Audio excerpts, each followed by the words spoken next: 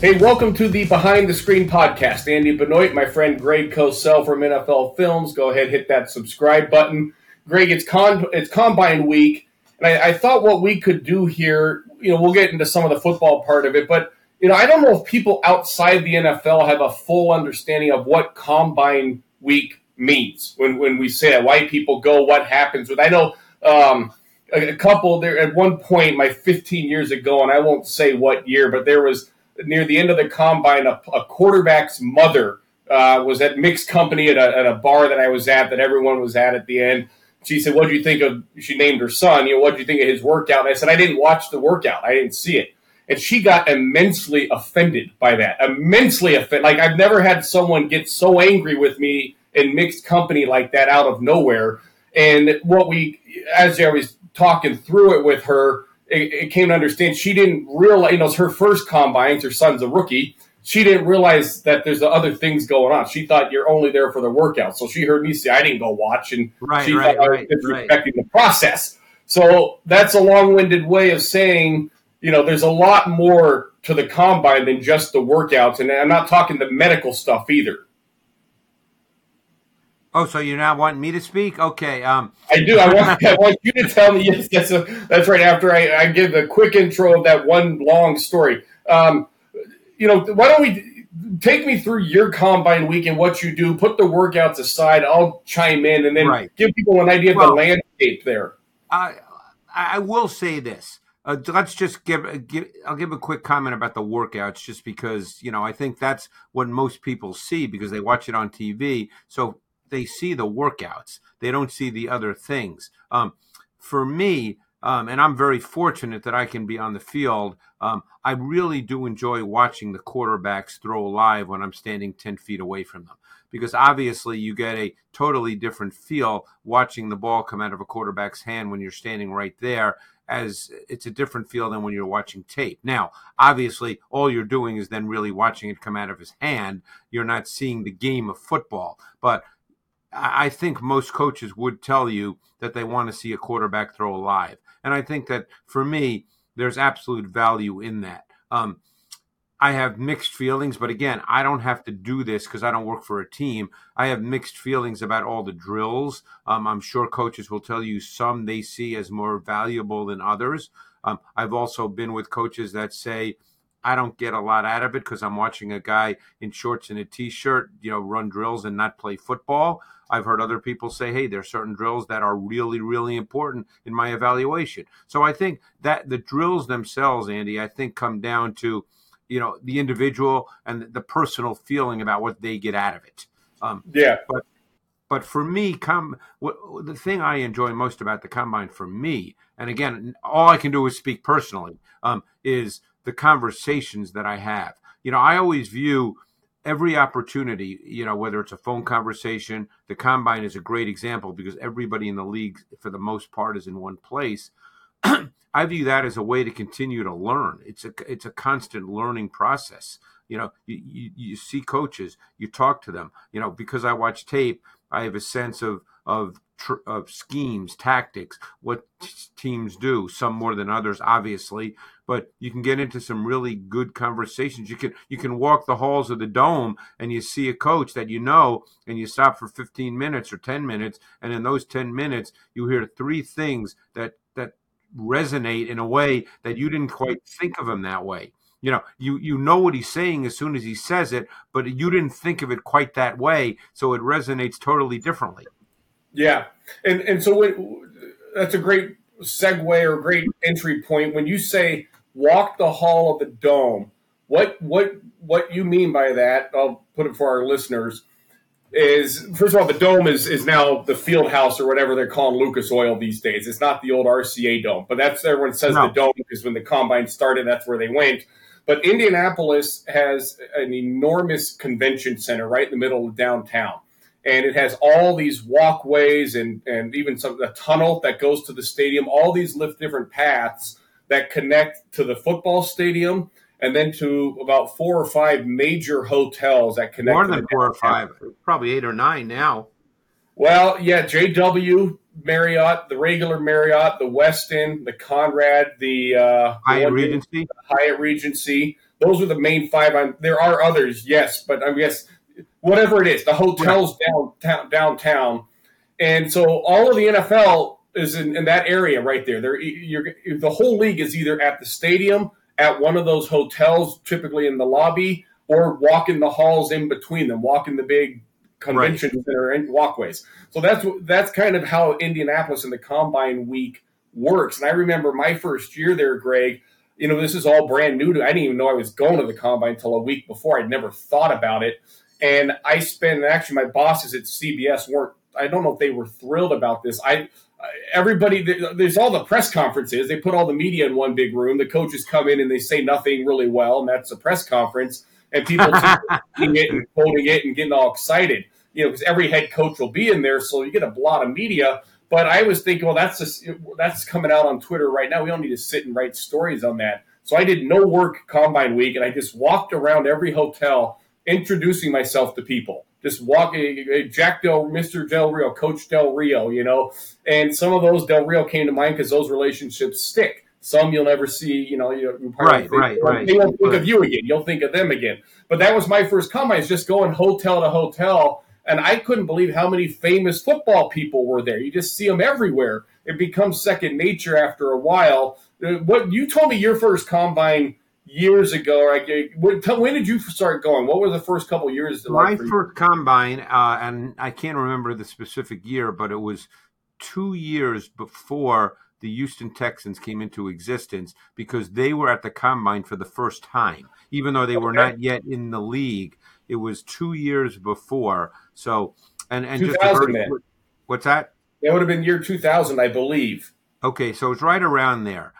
But just a quick anecdote. I remember, obviously with my NFL matchup show, which I created in the mid 80s, and we got the coaching tape in maybe 91, 92. So I've been watching coaching tape ever since then.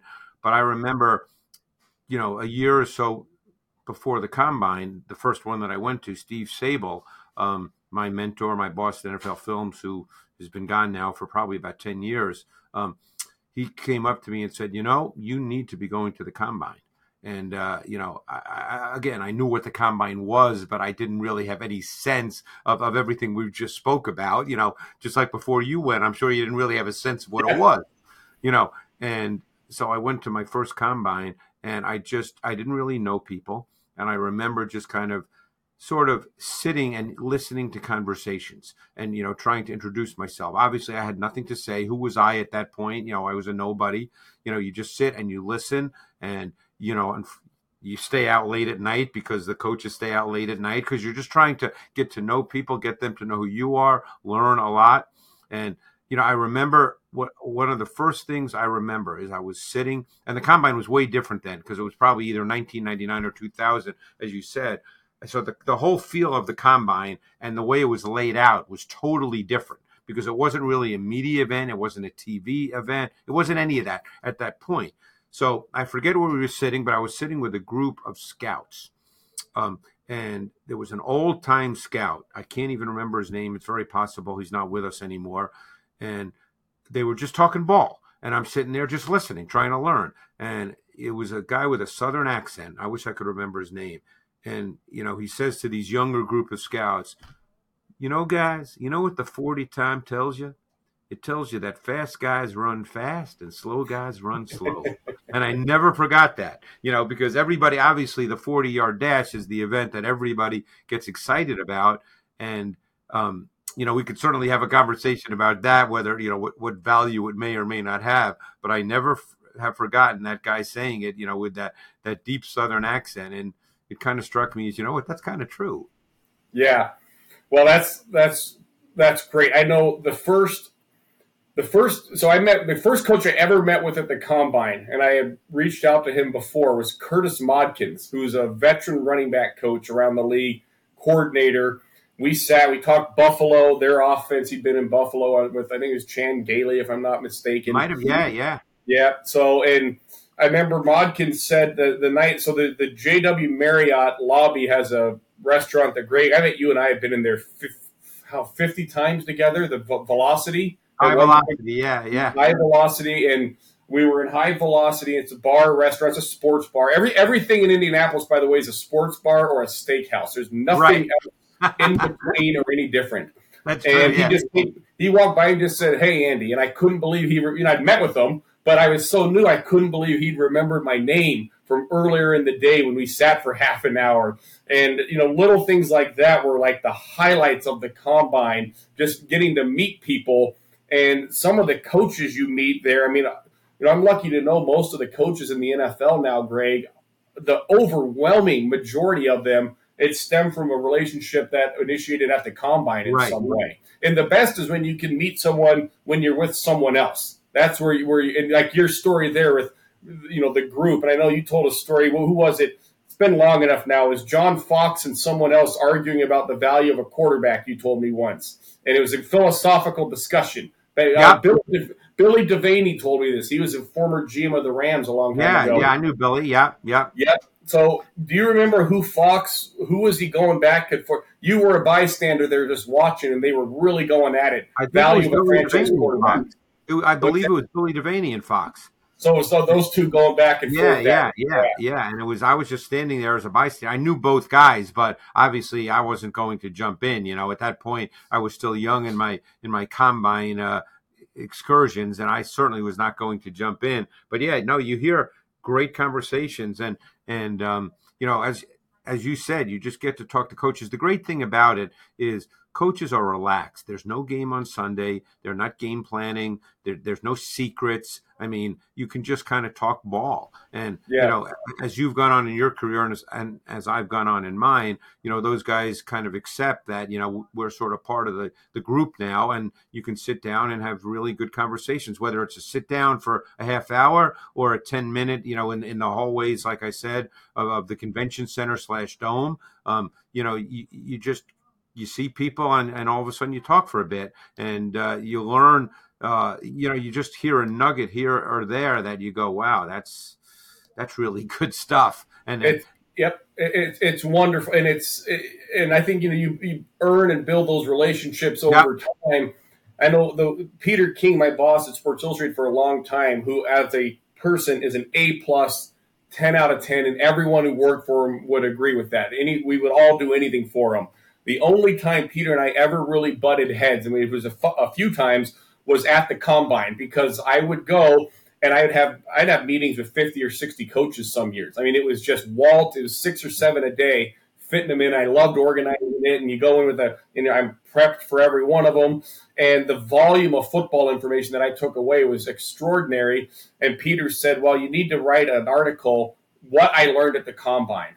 And I said to Peter, these are meetings off the record. All of these are off the record, completely off the record. And I said, they'll make their way into the articles eventually. All the football that I do comes from learning this stuff. But I can't, guys told me stuff they would never say publicly. I can't have a headline. Even if I don't mention the guy, you can't have that headline. And Peter and he said, well, it can't be continuing education for you. You got to do more than that.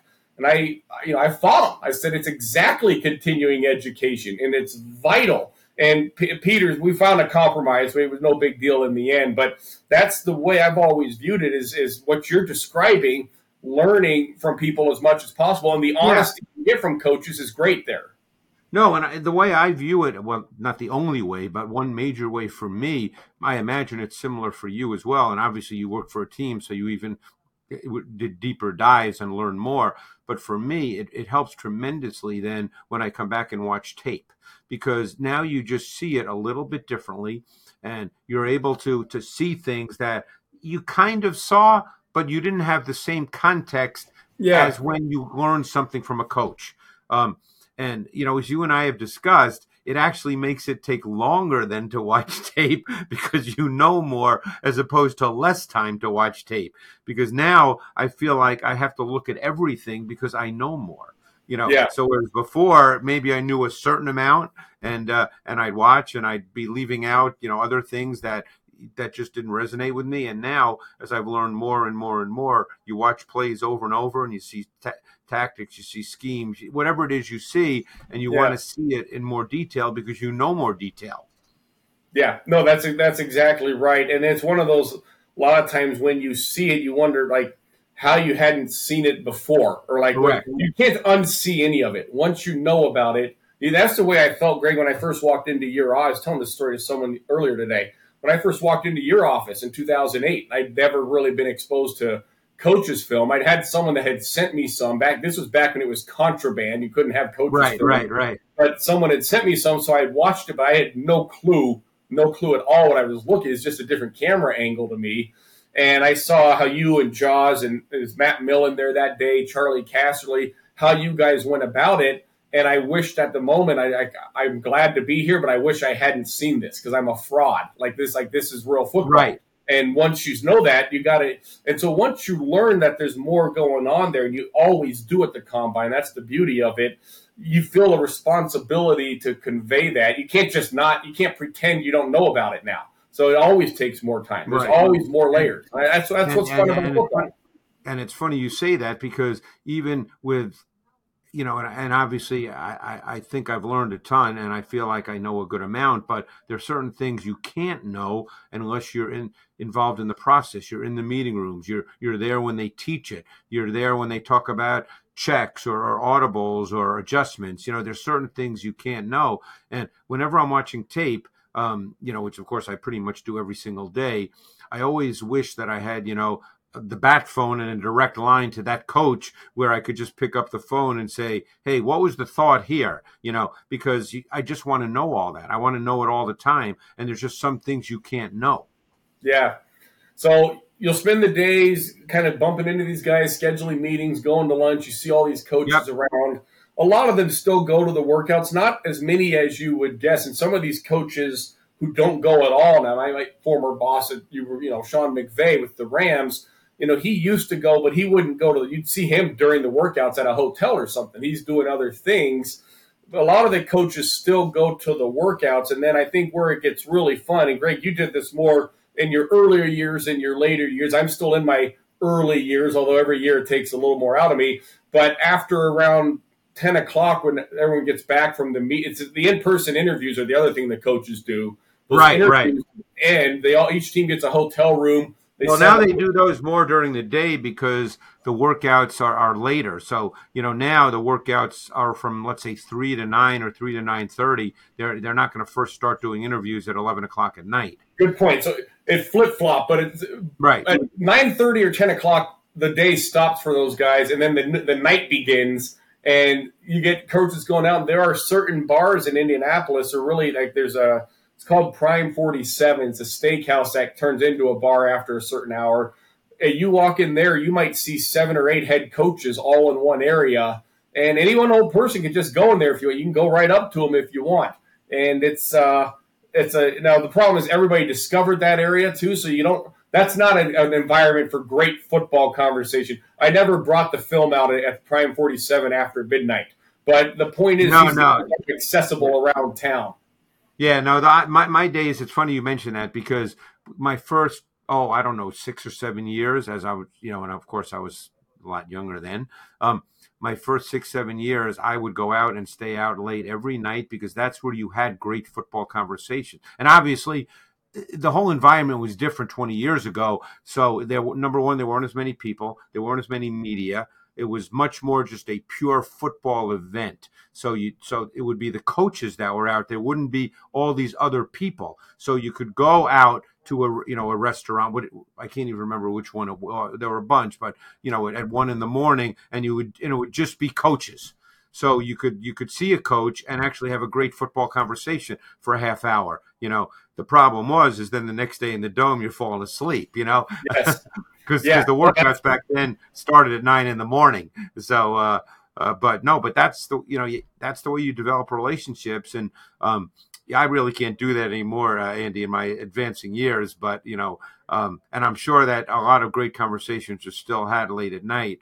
But now there's a lot more people there, so it's not just it's beyond just the football coaches and staffs and scouts. It's a lot of other people.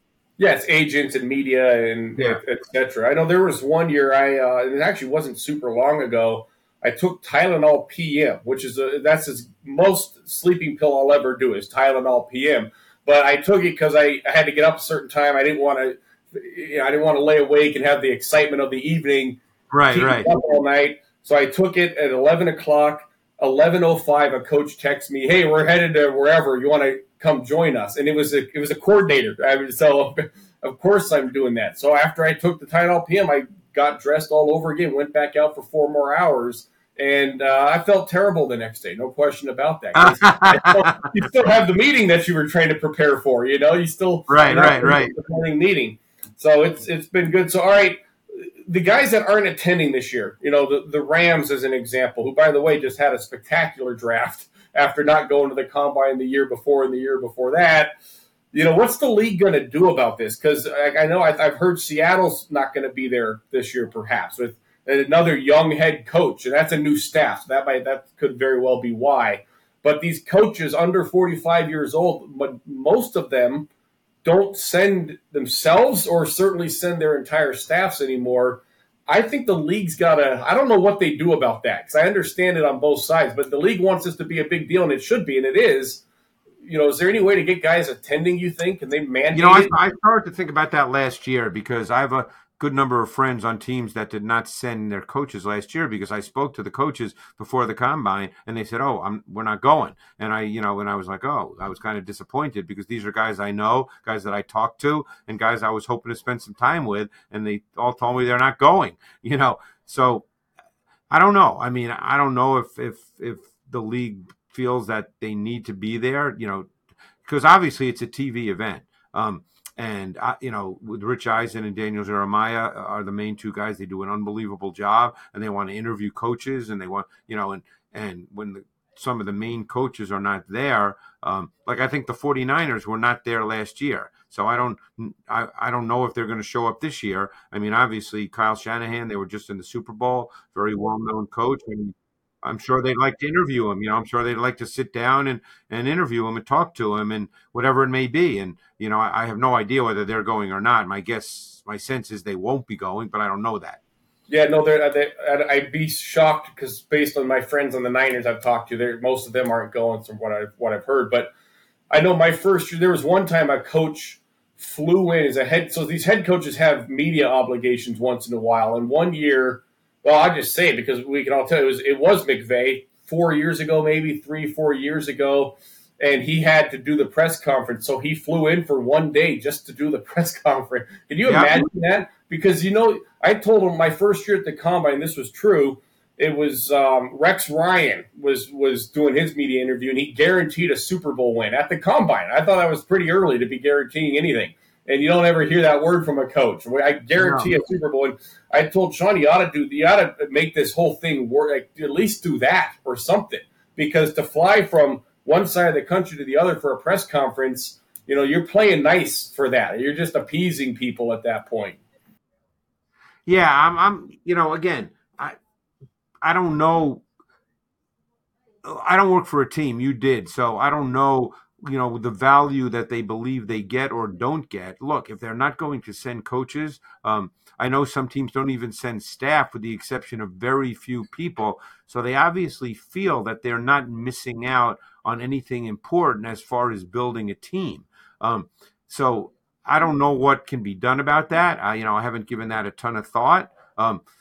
We were talking more, I think, about just it being a TV event that you'd like to have all those coaches there because it just makes it better to be able to say, hey, now we're going to interview Kyle Shanahan. Now we're going to interview Sean McVay. I mean, these are young coaches in the league who are considered kind of the future of the league in coaching, and have had a lot of success and are really well regarded.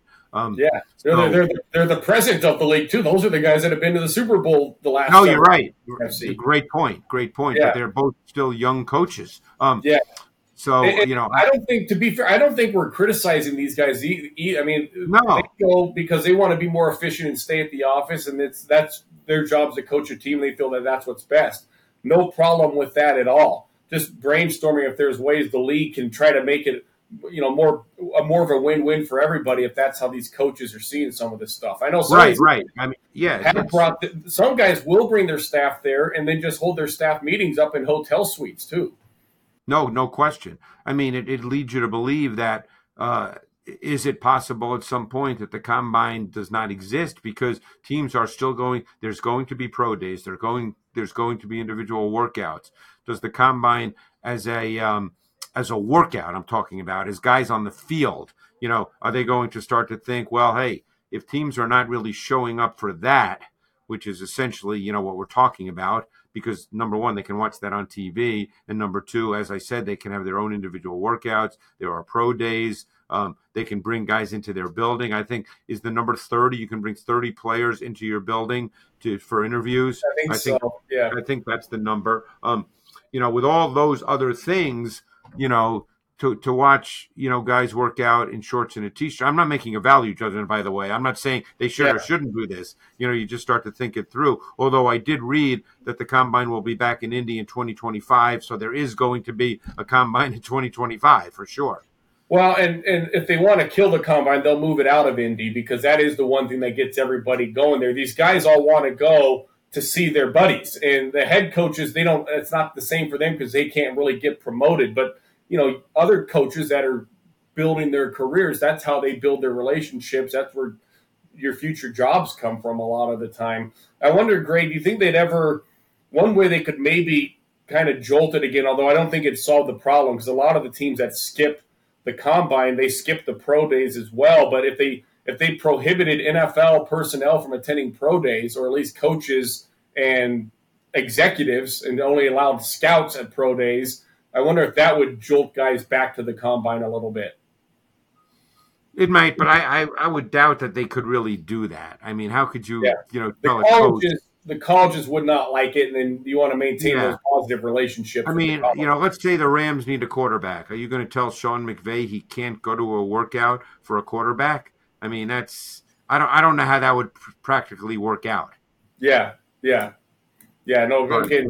Brainstorming ideas. Well, but I mean, I know you feel the same way. To me, the combine is my favorite event of the year because of the opportunity, not only to see friends again that you see maybe once or twice a year because we're all working, ridiculous hours, but just the nature of the conversations. I mean, it's just, this is where the NFL world is for a week. And, if you're in the NFL world, and the NFL world can signify different things to different people. For me, it signifies learning more and more about the X's and O's of the game of football, in addition to seeing, friends. That is invaluable for someone like myself in the work that I do. Yeah. We talked quarterbacks at the end of the podcast last week. I want to touch on a couple more if you're okay with that. Guys, you mentioned you're going to be watching these guys throw when you're down there. Penix from Washington, you talked about him. Have you gotten a chance? Are you comfortable with what you've seen? Have you seen enough of him to? Yeah. Give me the Michael Penix rundown, top to bottom. Michael Penix is a really good thrower of the football, particularly at the intermediate and vertical levels. He was probably the most accurate thrower at those two levels. He could throw the ball down the field exceptionally well. Now, Penix is predominantly a pocket quarterback. Now, what's interesting about Penix, and he's not immobile, so one question with him is, when he gets to the league, can you see somewhat of a C.J. Stroud transition where, a lot of people felt that Stroud, I did not fall into this category because I had seen a ton of Stroud's tape and I knew that he had better mobility than he was given credit for. But, does he fall into that kind of category where once he gets to the league, you'll be able to see some more movement? But for the most part, you're dealing with a quarterback that's extremely accountable to the system. He's very rhythmic based. He's very timing based. The ball comes out.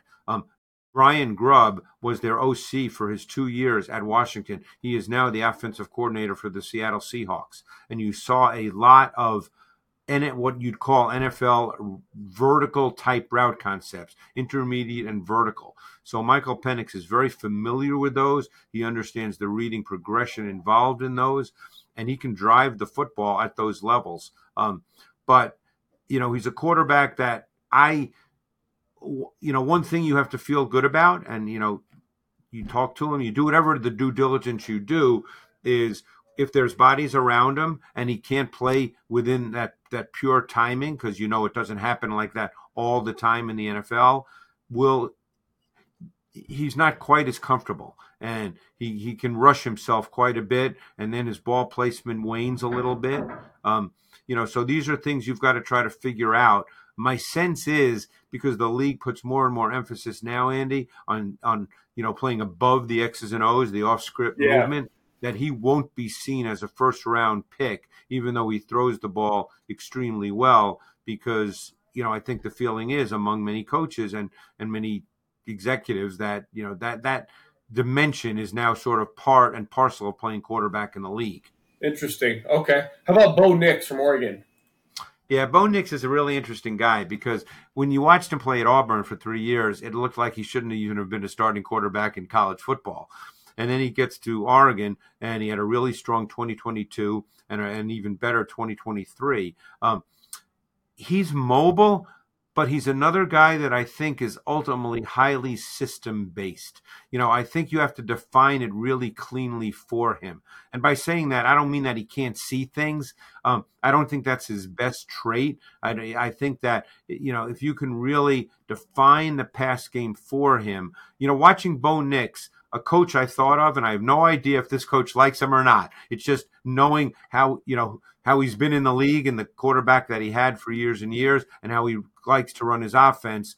I thought of Sean Payton. I thought that, Bo Nix is a Sean Payton kind of quarterback because he's very rhythmic. His arm is live but not strong. And that's a difference. I mean, the ball comes out easily, but it's not strong. But we know that Sean Payton's offense does not need a quarterback with a gun. We know that because Drew Brees, did not have a gun. And I'm not suggesting Bo Nix is Drew Brees, by the way. Of course, Drew Brees wasn't Drew Brees when he first got drafted either. Nix is a really intriguing guy to me because he was incredibly efficient within the context of his offense. And you'll hear a lot of people say, well, that's a college offense. But you and I both know that there's, a lot that works together now between the college offenses and the NFL offenses. So it's not the way it was, 15, 20, 25 years ago when there was a clear delineation between here's a college offense and here's an NFL offense. That delineation is nowhere near what it once was. Yeah, that's nuts. That's a great point. So the other guy, two other guys to touch on there would be, and unless there's someone else you think I'm forgetting, I know we did Caleb Williams the other day. It'd obviously be Drake May and Jaden Daniels. Give me Drake May from North Carolina. Yeah, Drake May is a fascinating guy because he is a big, big athlete who throws the ball really well. I mean, he's going to come in probably close to 6'4", probably 220, 225. He's an athletic mover, big arm, throws the ball extremely easily. Like, for instance, he throws it like Joe Burrow with the ease of motion, but he's got a much stronger arm. He's got a couple of issues that, I think need to be cleaned up. Number one, he has a tendency to drift when he drops back, drift off the midline. If you're dropping back, you want your quarterback to be where he's supposed to be because otherwise the offensive line gets caught. An offensive lineman can't stand when a quarterback kind of drifts and moves because they're not blocking that way. They're blocking for him to be where he's supposed to be. The other thing that the more I watched him, and I watched a lot of him, is I thought that his ball location was at times erratic. I wouldn't call him scattershot where you went, ooh, but I think he missed too many routine throws, and you know how that is in the NFL. You can't miss layups. You don't get many of them, and you can't miss them. So those are just two things that stood out to me. But he also made big time throws, and he is a big athlete. And that kind of size, I'm not going to sit here and say he's Justin Herbert or Josh Allen. But I think some might see him, stylistically like that in that, sort of category of quarterback. Yeah. The other guy you mentioned was LSU. Yeah, Daniels. Oh, Daniels is fascinating because there's been improvement in his game each and every year. He was a big time recruit initially going to Arizona State. Had a really good freshman season. Then they had all kinds of issues, as you probably know, within the entire organization and program. And he ended up spending his last 2 years at LSU. He's a Southern California kid who's good friends with C.J. Stroud and Bryce Young. He's sort of in that group. And he's improved both incrementally and dramatically over the last 2 years. He is a dynamic athlete, but he does not look to flee the pocket. His mechanics are pretty solid in the pocket. I like the way he throws. He's not a big arm kid. He's not a gun guy, but he throws a very, very good deep ball. People say, well, he had great receivers. When I watch quarterbacks, you're probably the same way, when you're watching the NFL. I know you don't watch a ton of the college guys on tape. You're looking at the quarterback and how he performs. He could be throwing to me or he could be throwing to a great receiver. It doesn't matter. You're watching how the quarterback performs. And I think, Jaden Daniels has really improved, and I like him. I'm very curious to see where he goes, because I think that he could really be a higher level NFL quarterback. That movement ability of his, the running ability, that is really dynamic and explosive. Interesting. You're saying he doesn't use it as a crutch, it sounds like. No, he does not. Yeah, which is huge. The one guy I'm very curious to see throw in person is J.J. McCarthy from Michigan, because on tape, I didn't think he threw the ball very well. And when I say very well, I don't mean he can't throw it and he's a dog and he can't play. I just didn't think it came out real well. I wouldn't have viewed him as a guy based on pure tape study as having the kind of arm I would have expected. So he's a guy I'm very anxious to watch throw in person. Excellent. Any other guys? There's a couple other guys. There's Joe Milton from Tennessee, who has a ridiculous arm, but doesn't know where it's going a good part of the time, and doesn't control the football very well. And then if you can't control the football very well, no matter how big your arm is or how far you can throw it, it's very hard to be a consistent quarterback in the NFL. Yeah, I think Troy Aikman said that best. Your reads don't matter. If you make the right read or wrong read, the execution of the guys around you, nothing matters if you can't put the ball where you're trying to put the ball. No, and I remember having that conversation with him years ago, and I've never forgotten that either. Just another one of those conversations, Andy, you never forget. And I've taken that with me to this day. You can be great at everything, but if you can't throw it where you want to, you basically have nothing.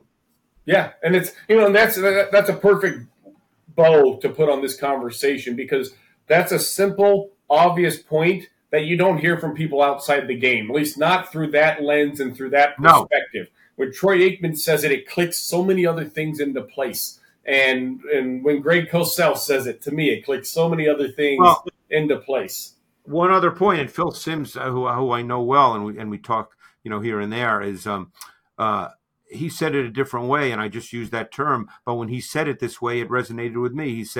He used the term control the football, and I immediately knew what he meant. And that's the same concept. You've got to be able to control the football when you throw it. If you can't control the football and you don't know exactly where it's going to go, the rest of the stuff, it becomes, you become just a sort of play-to-play guy. Hey, maybe this play will be great. Maybe this play won't be, because you can't control where you're throwing it. Yeah. Yeah, Greg, I appreciate you. Always enjoy these conversations. We'll keep these up. Love that it's combine time. It's a great time of year. It's the end of the previous season, beginning of the next season. We're right there in that sweet spot. My friend Greg Cosell from NFL Films. I'm Andy Benoit, 33rd Team. This is Behind the Screen Podcast. Thank you for listening. Hit subscribe, and we'll see you next week.